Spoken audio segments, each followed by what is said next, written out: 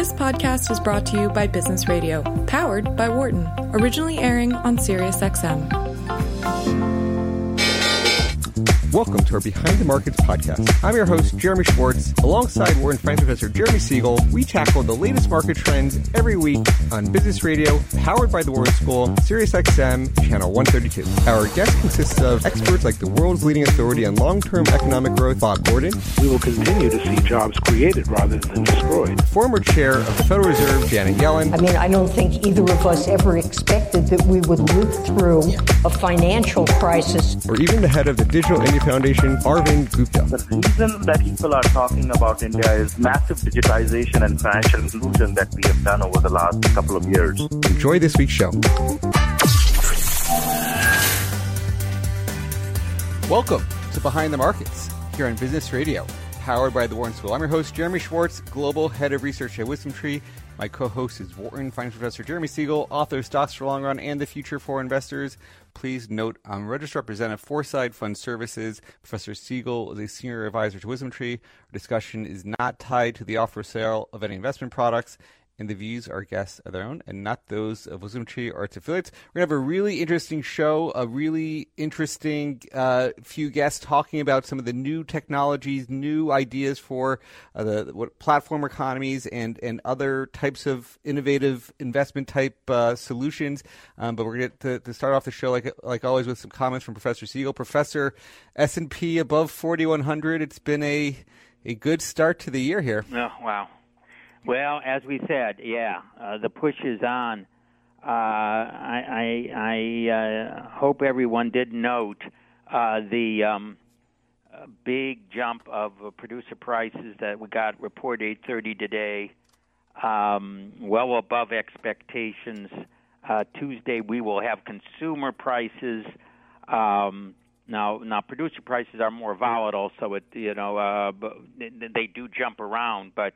Again, the thesis I have is that we're going to have far more inflation this year, and that stocks are the place to be in an inflationary world, real assets are the place to be in an inflationary world, and the stimulus provided by, well, first of all, put in place last year by the Fed and the government, and then doubled down by the Biden administration is going to push the economy to extreme strength this year. There'll be a shortage of workers, there'll be rising prices, rising wages, and everyone will be partying in one of the biggest booms that we will have had with the reopening of the economy. Good for stocks until the Fed really has to clamp down.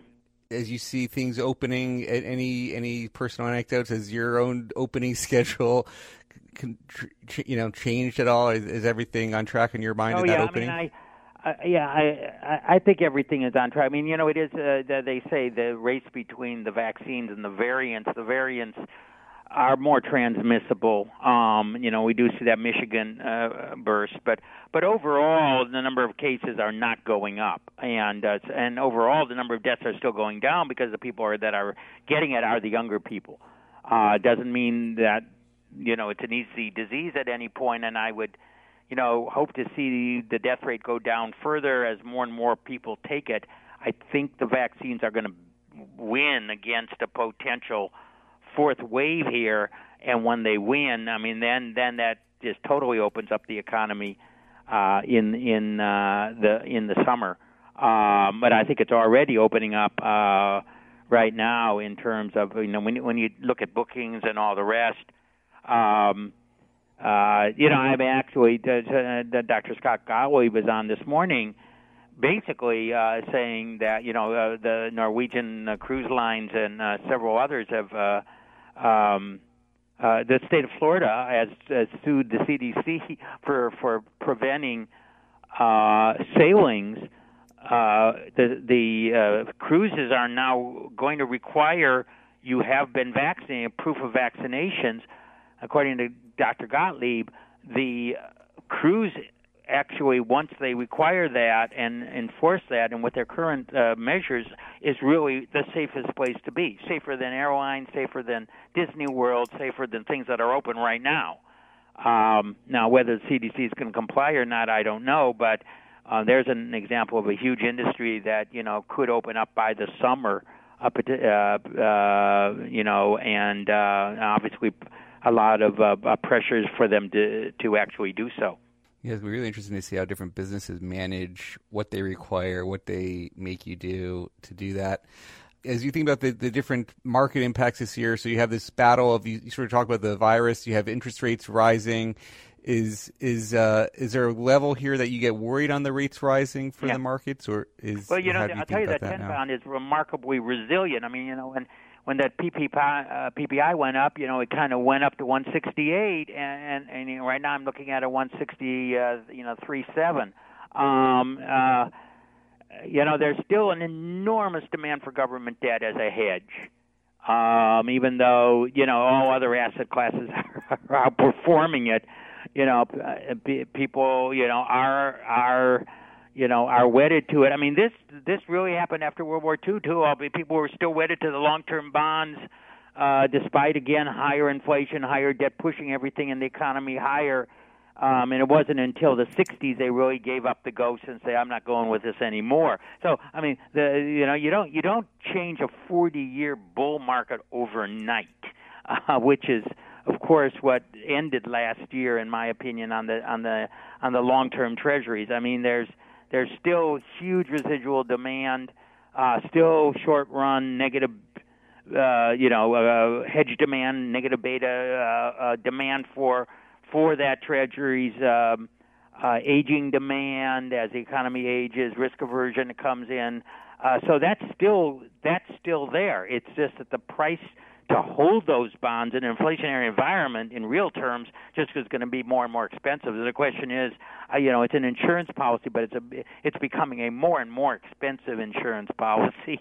The question is, you say, hey, I don't need this anymore, or certainly don't need as much of it anymore. It's just too costly to hold. But again, you don't turn around a 40-year bull market overnight. Still tremendous demand. I do expect that 10-year Treasury to be above 2% by year end or earlier. And sort of final comment before you let you go. Certainly the infrastructure spending is one of the big stories, and how they pay for that, if they pay for that, the taxes, corporate taxes. How do you see that from your read of the politics now? Yeah, that's a good point. And again, what seems to be happening is exactly the story we've been telling on our show for 6 months. I said that I thought the corporate tax rate would settle at 25. Biden has now officially said, I'm willing to negotiate. Manchin has said, I can do 25. That's all really they need. There's a couple other Democrats that some of the Northeast Democrats are going to expand, demand an expansion of SALT. I think they'll get it. They'll ask for an elimination of the SALT deduction, but I think they'll get an expansion to 20 or 25,000. So there'll be some goodies put in. There will be a corporate tax rise. There will be a personal tax rise. But as I said months ago, it would be about half of the Biden package that he proposed on his website, before the election. And it looks to me pretty much that that's where it will settle down. Actually, there's, believe it or not, a little bit more resistant to even compromise taxes than I thought there would be. So he's got to do more log rolling, but they will do log rolling. They'll give enough to everyone so they will get the 50 votes on side, all their Dems on side for a modest tax increase, which I do believe will be corporate to 25. Very good. Always a pleasure to get some thoughts from you to start the show. Thank you very much. I'm going to turn the conversation over to our two guests. You're listening to Behind the Markets on Business Radio, Sirius XM 132. I'm Jeremy Schwartz. We're talking with Kai Wu, who is the founder and chief investment officer at Sparkline Capital. I've recently come across some of Kai's research on Twitter and on his website, and a lot of really interesting stuff that I think we're going to be able to talk to Kai about. And then also a return guest, Alex Moazed, the founder and CEO of Applico, who we've done some work with, licensing some of Applico's data for an index. Kai and Alex, welcome to Behind the Markets. Kai, you did a little bit of looking at the future of platforms and had a pretty cool chart on what are the percentages of companies in a sector that you've identified as platform companies. Top, you got communications and tech, where you said about 50 to 60%, then some that there's like nothing in yet, staples, the commodity sectors, healthcare pretty low. How do you see the future of platforms evolving? What value? Are you thinking about value in your process? What are you thinking about there? Yeah, no, I would say that I am a value investor. It's just that the definition of value, I believe, needs to evolve somewhat, right? You think about the roots of the investment style, Ben Graham in the 1930s, the industrial era, where, fair value, intrinsic value was pretty much just the, value of tangible assets on a firm's balance sheet. The world has changed so much over the past century. By most measures, intangible assets, so the other part of the balance sheet, not captured by tangibles, is 50 to 80% of a firm's value. So it's really important to find ways to value this across companies. The problem, of course, is that information is either not present in accounting statements or just giving cursory or very aggregated measures. And that's why, we're forced, not by choice, but we're forced to start looking at alternative data and applying some of these tools that allow us to comb through unstructured data in order to value these intangibles, right? And when I say intangibles, just to be clear, I mean, intellectual property, human capital, brand equity, and network effects, which is probably what's most relevant for this discussion. Very good. And how do you think about this intangibles? Is it really then become a tech story, or does this become beyond technology companies? Yeah, so when I say 50 to 80%, I mean in the aggregate basis. So across let's say the S&P 500, about 50 to 80% of the value is intangible. Now, obviously, that varies widely by sector. So financials and real estate are, that's less of a factor, whereas like in healthcare, so like pharma, and in technology stocks, R&D and intellectual property in particular are super important. Right? Brand equity is actually the most important in consumer discretionary.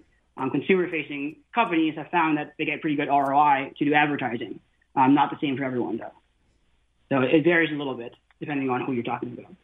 So, Alex, maybe tell a little bit about Applico. You guys started doing some work. We got to know each other on the platform companies. Maybe just remind listeners, for people hearing it for the first time, how you came to thinking about platform companies and some of your research there. Yeah, so I co-authored a book called Modern Monopolies. It defines this platform business model. Many people use the word platform quite differently. The way we think about it is it's a business model, not a product, not a piece of technology. And it's a business model that creates value by facilitating exchange. And you have a consumer on one side of that transaction, and you have a producer on the other side of that transaction. So if you think about FAMGA, for example, Amazon's producers are its third-party sellers, where those products are third-party products. They don't sit on Amazon's balance sheet, right? On Google, you have websites in Google Search. You have content creators on YouTube. None of that inventory sits on Google's balance sheet. That's quite the difference when we look at Netflix, for example, which, everyone raves about because of FANG, but Netflix is not a platform business. If you think about where all their video assets and liabilities sit, it's on their balance sheet. They're either creating their own videos or they're licensing that content. It's not this asset-light, network effect driven type of model, which is what we've defined as the platform business model. And Kai, where did your interest in platform companies spark from at Sparkline Capital? Yeah, no, look, I'm a generalist. I don't have a specific focus on platforms or even tech companies. It just came about because they've just become such a dominant part of the market. It's impossible to ignore, right? Alex, you mentioned the 5 biggest companies are all asset-light platform companies comprising about 20% of the S&P 500. They've reached an unprecedented scale, multi-trillion-dollar firms. And so, of course, the question is, with such market concentration, what is it that has allowed these firms to scale so large, and is it sustainable? Right? Because we've seen periods of concentration, like in the dot-com bubble and before that just ended up reversing. Is this time different? So, that led me to the next step, which is to say, what is it that these companies are doing? Is it fundamentally different from traditional businesses? And if so, do we need to adapt as investors our techniques to analyze them? So, for example, I'll talk about this more later, but value investing is premised on the idea of mean reversion, right? That if a firm has growth, it'll probably disappoint and then go the other way. But as you discuss in your book as well, these are winner-take-all companies, right? The dynamics of platform competition are virtuous and vicious cycles, where you'll have 100 people enter the arena, and to survive, everyone else goes to zero, which is kind of fundamentally different, for instance, from what a traditional value investor's approach might lead to. And then also the asset-light business aspect of it. I think Buffett talks about this, how back in the day, the biggest companies were GM. Nowadays, the biggest companies, as you point out, they kind of outsource all the means of production, and what they actually hold on their balance sheet are maybe some office space, but pretty much nothing. And so you have the big tech giants on one end, and then the market's being squeezed, right? Because on the bottom of the market, you now have the entrance of many new platforms in the public markets. So Uber and Lyft in 2019, DoorDash and Airbnb, and soon Coinbase and Roblox, depending on how you define it. I'll get into how I calculate this later, but over the past decade, what I found was that the number of platforms in the S&P 500 has grown from 40 to 100. So that's a pretty important growth. That's 20% of the market. And if you think about in terms of the percentage of market cap controlled by platforms, the number is actually like 37%. So almost 40% of the market. So look, you just can't ignore these things anymore. They're super important, and we should develop tools as investors to analyze them. Yeah, you both have some different ways, and it's sort of interesting to see the types of platforms you identified in your piece on Sparkline Capital website. You can see his piece, The Platform Economy. Alex, maybe talk about how you thought about identifying platforms, and then let's go to Kai and have him describe how he sort of tried to solve the challenge of identifying who are these platforms. Yeah, I think the magic of these platform businesses is that they don't treat all revenue streams the same. And so when you look at many of the FAMGA, the large tech monopolies, they actually have what we would call linear revenue streams, more analog revenue streams, and then they have platform revenue streams. And so you can't just look at any one of these companies and kind of whitewash how their business works. So some of the strongest and biggest, what are still platform businesses, are actually have a hybrid approach. They have multiple types of business models, many of which those more linear analog business models are built around or on top of that white-hot core of that monopolistic winner-take-all platform business. So you see this with Apple, you see this with Amazon, you see this with a variety of these businesses where they reach that dominant scale in one key platform market, and then they build additional linear or value-added services on top of it. And then you also see some of these now, some of the large tech monopolies, they'll use M&A to buy other up-and-coming platform businesses and bolt them into their existing ecosystem and now kind of become platform conglomerates.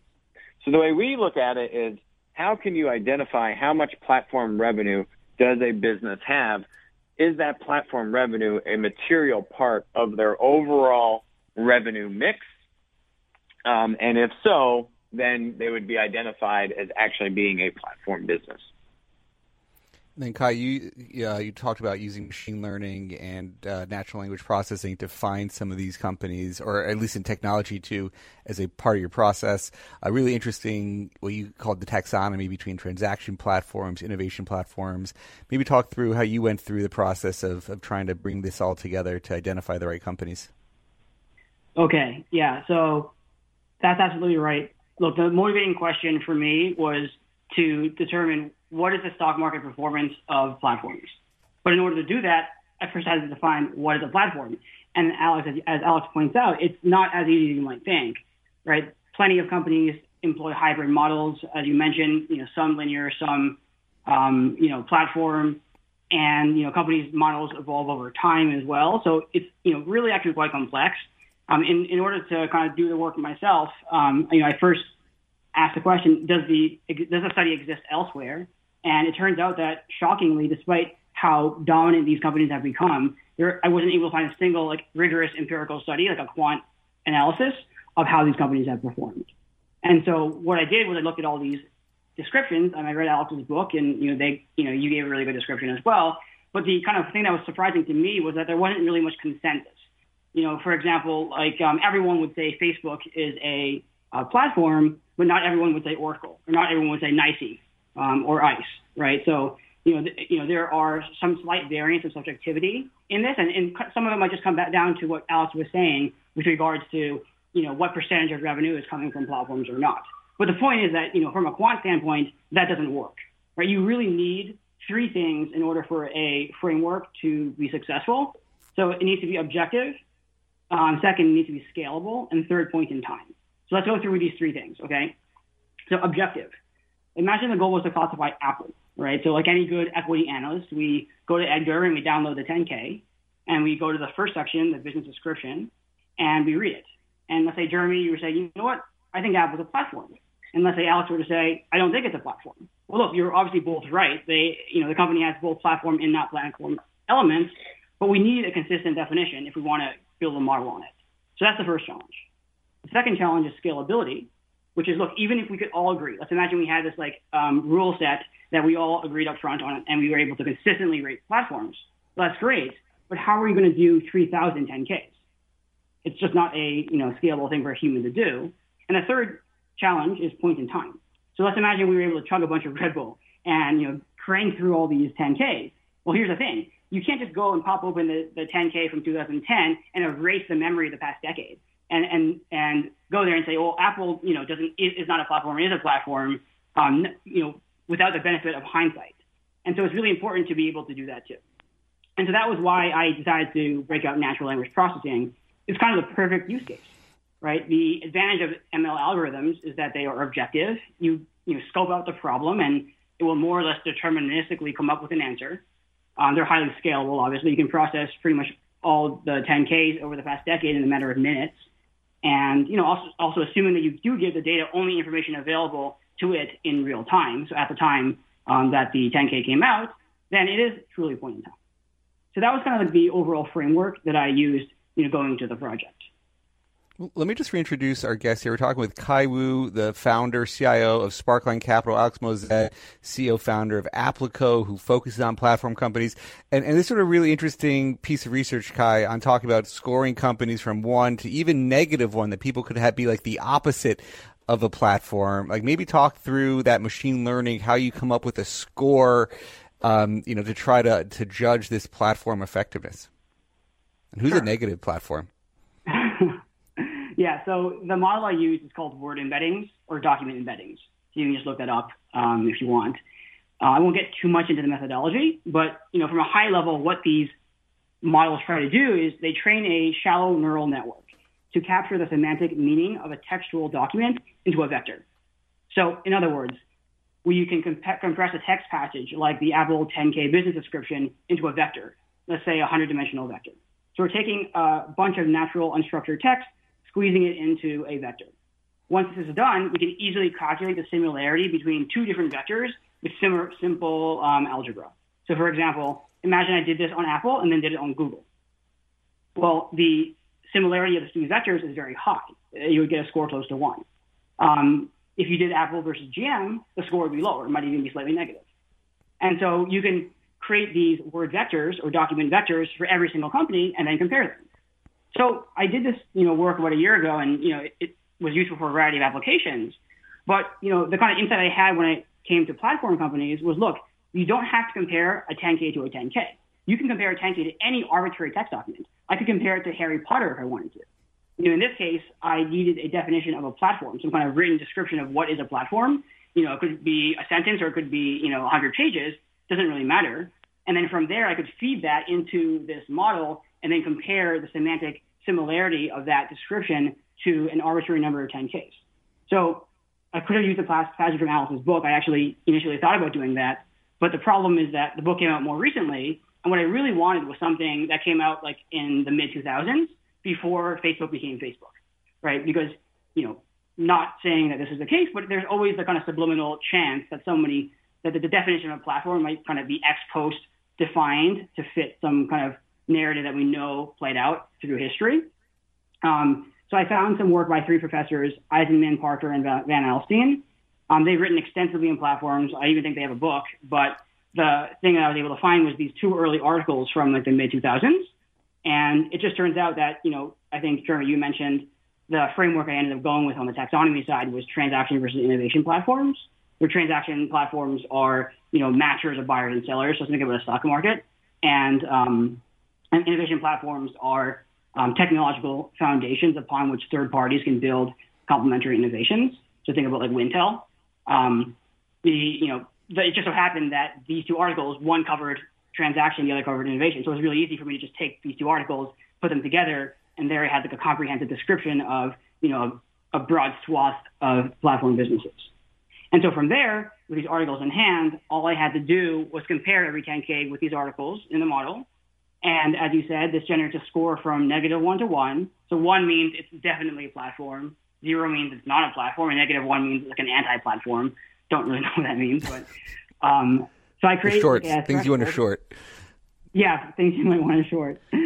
I created a threshold at 0.33, just to it's a kind of arbitrary threshold, but just to define it into a binary classification, right? So it is the case that every company, like Apple, might be a 0.3 or 0.4, and Amazon might be but we want things to be binary just for the purpose of this study. And look, with any machine learning tool, it's really important to verify the results intuitively. Machine learning models have a tendency, if you kind of let them run wild, to go down weird rabbit holes and produce results that just make no sense. So the first thing I did was I looked at the list of names, and the list made a ton of sense. You get a nice mix of stalwarts like Microsoft and PayPal, and then also some newer firms like Match or Tinder, right? And the second thing I did was I looked at them point in time. And this is where things I thought got really interesting. And this kind of shows the power of using machine learning, which is, look, each year we get a fresh set of 10Ks. So we can see how the platform score of a given company evolves over time. So I have this chart where I show Amazon, right? Amazon started in the late 90s or mid 90s as a simple online bookstore, right? They just sold books. And as a result, they had a low score. However, as they added more platform elements to their business, right? They added a third-party marketplace, Amazon Web Services, and Kindle Publishing. The platform score gradually increased until it got to a point where it was very clearly in the 0.33 plus category. So yeah, overall, I was able to be comfortable with the way that this algorithm was producing results that, would be similar to what a human, might decide. So what do you do about, for example, if you read through the 10Ks of Affirm, Zoom, Netflix, they call themselves a platform. They talk about their network effects all the time. It's all over the 10K. So does your machine learning algorithm learn to decipher between every executive team, they're smart. They know what boosts up the multiple. So you can say you have network effects. You've got winner-take-all dynamics. You're a platform business. But how do you decipher if they're actually telling the truth or if what they're describing is actually a platform business or some, pseudo network effects that actually aren't a material part of their business? Right. So you bring up a really interesting point, which is this idea of narrative, right? CEOs are incentivized to construct a narrative.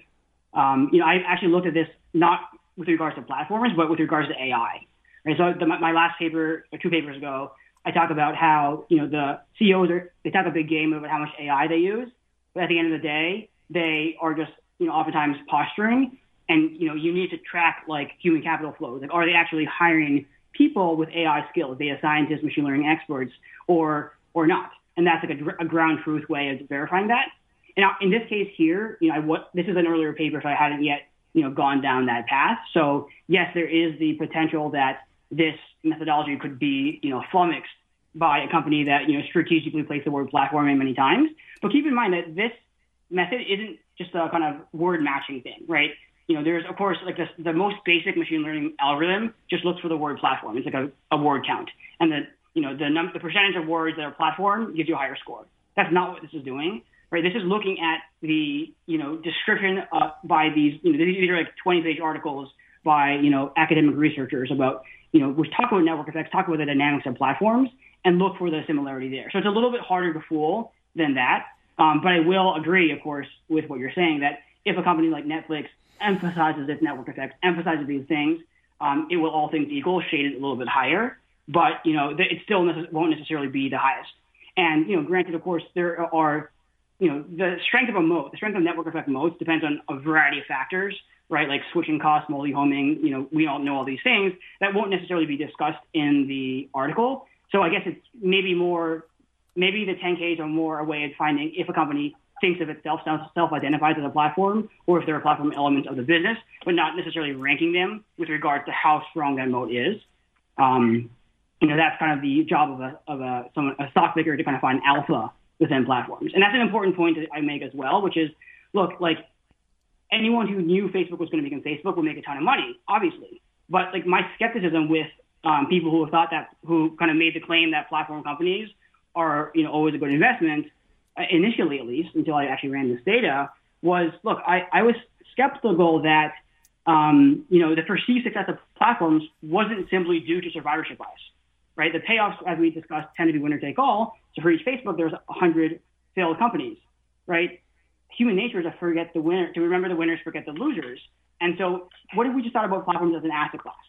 What if all we did was say, we're going to buy at each point in time every single platform company, even false positives, right? So maybe you wouldn't think that Netflix is a platform. Enough people think it is, and it might be kind of close to the border enough that we'll just, give it the benefit of the doubt. The question is, does this actually work, right? Because, if you can't pick winners anymore, does it still actually work, right? Think with the VC model, right? The one or two companies that are 100x, 100 baggers, pay for all the losers. Is that the same dynamic here? And, when all is said and done, does the Facebook pay for all the MySpaces? And your research, you got to look at apples to apples. If you're comparing, if you're putting platforms, then you're going to have winners and losers in an asset class, and then you're going to let the imposters, the fake lookalikes, into the asset class as well. You're not helping yourself out. Like, I've read through Affirm's 10K multiple times. Max Levchin, the guy's a genius. He comes out of PayPal. He understands platforms. PayPal is an actual platform business. Affirm, 90+% of their revenue is them just being a lender. They do it through this B2B2C model. They lend through retail partners, et cetera. But they're a lender, a digitally enabled lender with a great business. And then they have a small little part of their business which lets you buy products from their retail partners. That has a legitimate platform product marketplace dynamic. And it's all over their 10K. And they talk a lot about platform and network effect. They talk a lot about their little product marketplace business. But that's because Max and the team is very smart, and they understand platforms, and they understand the story that they want to tell to investors. And so the hard part is really saying you're going to have winners and losers in any basket, in any asset class. The point is you want to get the right basket so that you don't have a bunch of losers in there that you didn't have to have, and that the winners are going to outperform. You're going to have more winners than you have losers. And I think that's the real challenge in today's environment, is exactly the stuff you're speaking to, Kai. There's a lot of interference. Everyone likes to say they're a platform. Everyone likes to say they've got network effects. But do they actually? And in large part, they don't. Or it's not a material part of their business, or it's not as material as they would like it to be, but they certainly talk like it's much bigger than it is. And how do you figure out what is real and what is not? And then if you can do that successfully and build that asset class, will that asset class perform? And I would say it does, and we have done it. And we've got about, 50 or so platform stocks in that index, which are, frankly, unstoppable. We've got Kai Wu of Sparkline Capital, Alex Moazed of Applico. I'm Jeremy Schwartz. We are listening to Behind the Markets. We just talked about the challenges of identifying platform companies and all the things that Kai's team and Alex's team both have looked at platforms independently. Kai, we were just talking about performance, I think we were going to talk about how these platform companies have done, and you did some studies on a cap-weighted and equal-weighted basis going back about 12 years. You want to talk about how they performed and sort of the drivers, how much of it was sales growth driven versus other factors? Like what's your sense of what you saw from the performance of platform companies?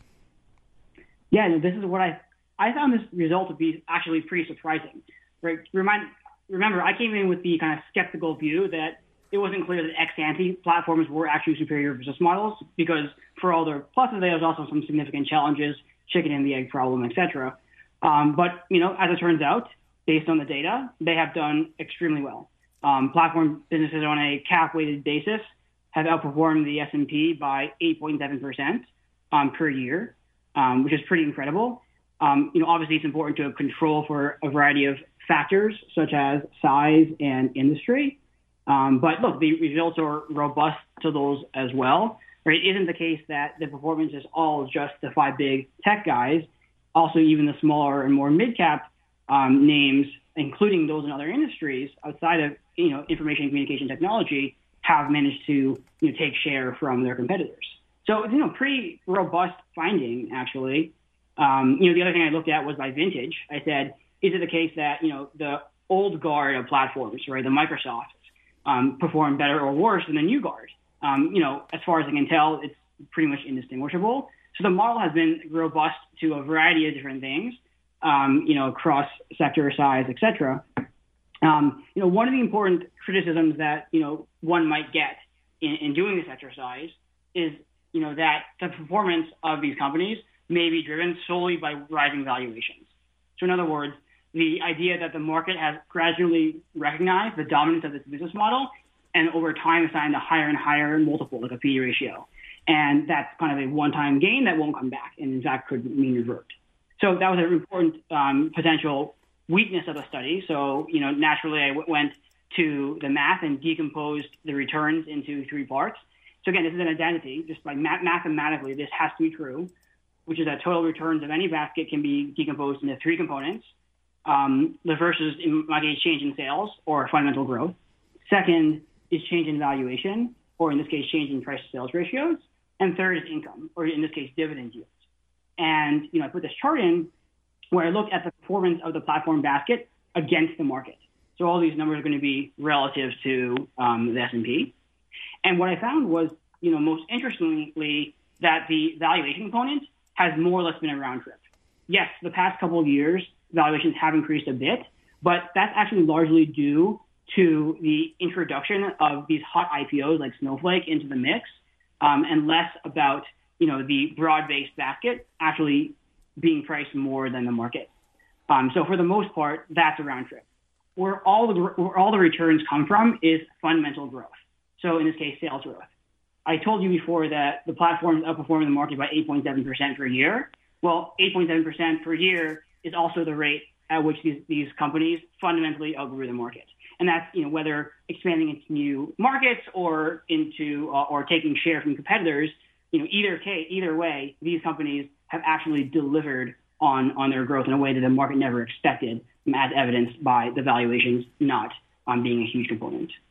Yeah, that was to me one of the most interesting charts. I mean, there's a lot of interesting pieces in this document, but the fact that they're growing, the sales growth chart you have, where it's basically just like almost like a straight line regression line, essentially in the last 12 years. It's almost a very steady sales growth. I mean, and Alex has identified these platform companies. When I look at his basket of, at the end of the year, I was showing the S&P 500 3-year CAGR on the revenue growth being around 9% a year.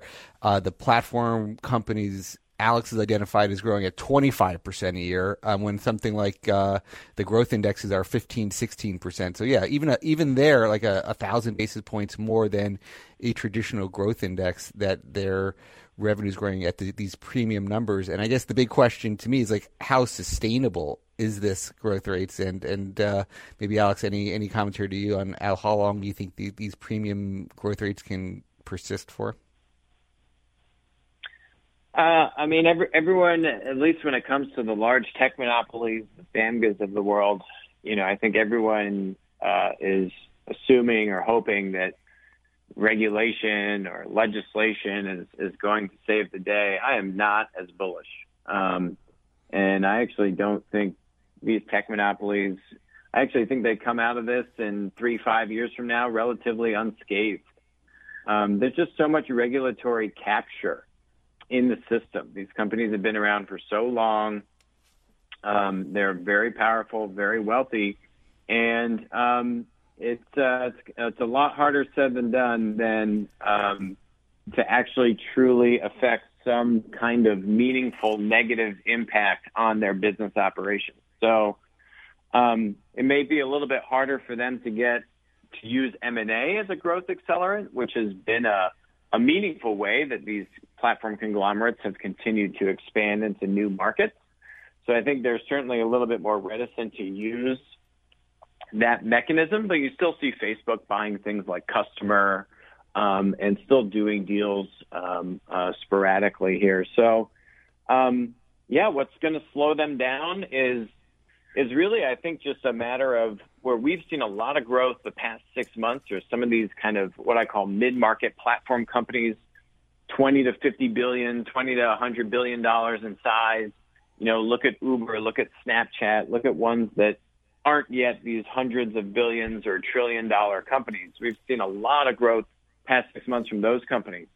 And so it's still an environment where those mid-market platforms aren't just competing against the tech monopolies for market share. They're still grabbing it from who? The traditional incumbents. And COVID has been a huge accelerant to just, if there was any event to shift things more towards digital, COVID was the prime example of just how powerful these digital business models are, and traditional incumbents have been suffering because of their inability to compete as aggressively in that area. Kai, you also did a little bit of looking at the future of platforms and had a pretty cool chart on what are the percentages of companies in a sector that you've identified as platform companies. Top, you got communications and tech, where you said about 50 to 60%. Then some that there's like nothing in yet, staples, the commodity sectors, healthcare pretty low. How do you see the future of platforms evolving? Yeah. I mean, I think if you think about it from a very high level, look, the platform business model is not new. Right? They had, spice markets and commodity pits back in the day. They had shopping malls or a former platform. What's really accelerated platforms has been the rise of the internet, globalization, technology. Right? Network effects are, a convex function of network size. And so as the world gets more and more connected, we can see the value of network effects explode exponentially. And so naturally, it'll be areas that are very information intensive, asset light, whatever, that are the first to see the benefits of platforms, and within which platform companies have the strongest advantage over incumbents. So naturally, communications and information technology are, 60+% of those companies are now platforms. And, we're probably soon going to see the point of saturation, at which point pretty much everyone is a platform or perceived platform in that space. So if you want to continue this trend, right, which is, 12 years ago, there were 40 platforms. Now there's 100 in the S&P 500. If that number were to go higher, just mathematically, it needs to come from other industries. It needs to come from real estate, industrials, financials.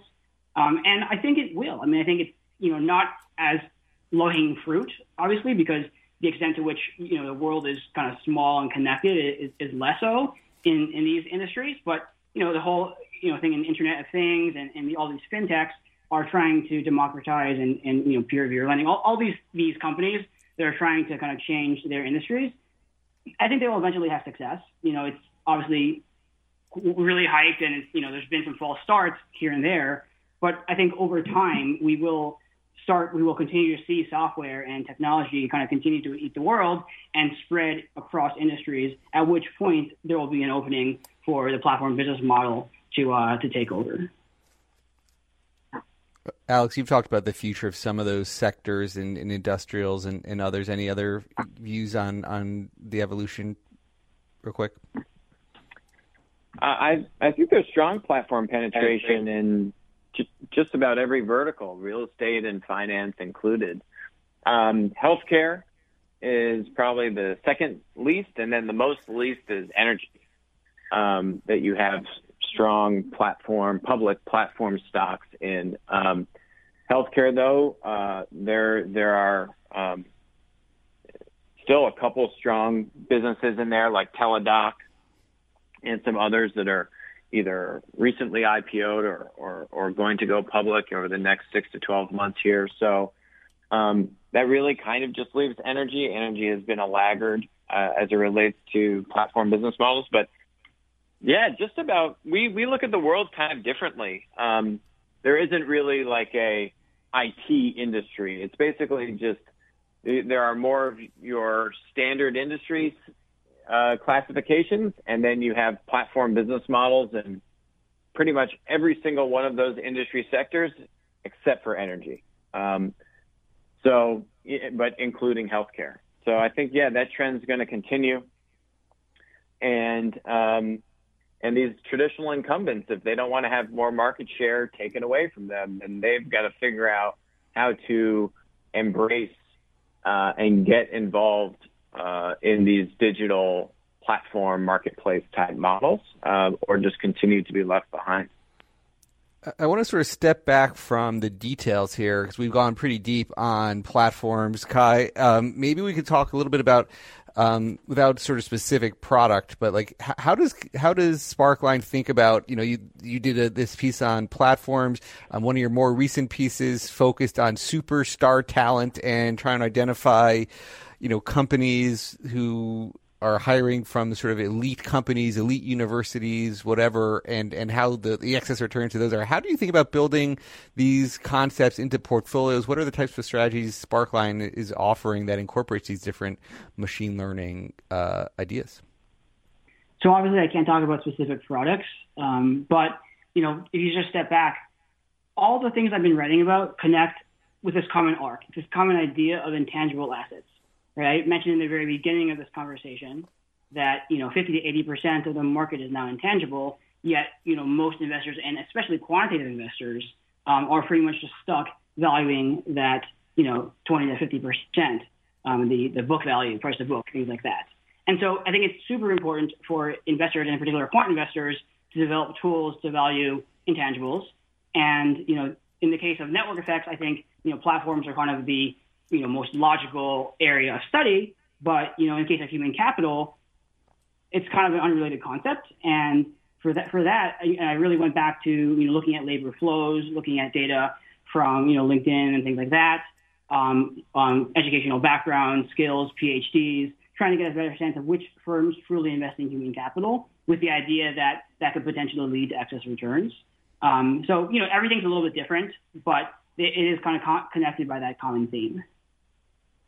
Yeah, and is there anything that you think you could do to save value? I know, coming from GMO, you've talked a little bit, got another piece on how value is short disruption, tech disruption, anything in that world, thinking about bringing value back? Is value coming back despite being short tech here? Well, value is coming back in the past few months and probably for the next few months solely due to cyclical recovery. Right, Jeremy Siegel was talking about the reopening trade and the cruise lines. Like if that plays out, which unless there's a resurgence of the virus due to some mutations or anything, likely will. I could easily see a resurgence in those kind of beaten down cyclical stocks. But that's different. That kind of cyclical thing is different from the secular trend of value in general, and will it kind of as you recycle over multi-decade periods, hard to do. And, I think there, as I said at the very beginning, I'm a value investor. I believe in the concept of buying things below fair value. It's almost like by definition true, right? You buy low, sell high in the market. Of course, the thing is that what is fair value just needs to be evolved to not just be, trailing earnings or tangible book value. It needs to incorporate, growth prospects of businesses. You're not just buying companies that are clearly being disrupted. There are some companies with decent trailing earnings, but everyone knows that earnings are going to zero. Yet, quantitative models will still buy them on that kind of dumb basis. So you just can't be doing that. That doesn't make any sense. So, again, going back to two things you need to do is be aware of these value traps, companies that are being disrupted, and take into account more forward-looking information. And second, take into account the intangible value on firms' balance sheets that may not be easily accessible, but if you do some work, you can quantify these things.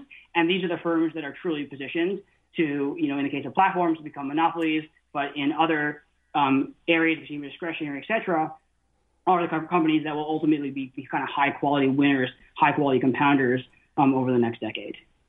Yeah, I really found one of your charts in that value investing short tech disruption where you showed disruption neutral value being slightly up or certainly a flat line over 12 years versus value, which was like a off the cliffs negative for 12 years. Pretty painful for value investors. It was really interesting looking at this disruption neutral. Alex, any closing thoughts on platform companies, how you think about building it into portfolios? What is as you think about the platform dominance here? Yeah, I mean, buy and invest in the platform stocks. That's a no-brainer at this point. I mean, it's 2021. Invest in the platforms, okay? I think to your point about value, right? Just because an industry is ripe for disruption doesn't mean that value stocks, value companies that are value can't be successful. And I think that's a question to say, which of the traditional businesses are embracing new business models? Doesn't mean that they're trying to become the platform and they're trying to go and do crazy tech M&A, but they can strike partnerships. They can strike new deals with the up-and-coming platform model, right? If they can evolve their traditional model to embrace the new way of doing business in their industry, that's where I think you see traditional value stocks being able to outperform, right? If you just try and say which value industries aren't going to be disrupted, have fun with that exercise. Instead, I think which industries are going to have some level of disruption, which are the value stocks with the right management that are able to understand these digital disruptive forces and then figure out how they can carve out their sliver within that, right? Who can best cooperate with some of these, for example, mid-market platform companies and thrive. Well, Alex, Kai, this has been a fantastic conversation. Thanks to our producer, Patty Hall, sound engineer, Chris Tukes, Kai Wu, Sparkline Capital, Alex Moazed, Applico. I'm Jeremy Schwartz. Have a great week, everybody. Thanks for listening to the Behind the Markets podcast. If you want to learn more about WisdomTree, visit wisdomtree.com. You can also follow me on Twitter at Jeremy D. Schwartz. I'd like to thank Patty Hall for producing our live program on SiriusXM Channel 132 and our podcast producer, Daniel Bruno. Join us next week for another edition of the show. For more insight from Business Radio, please visit businessradio.wharton.upenn.edu.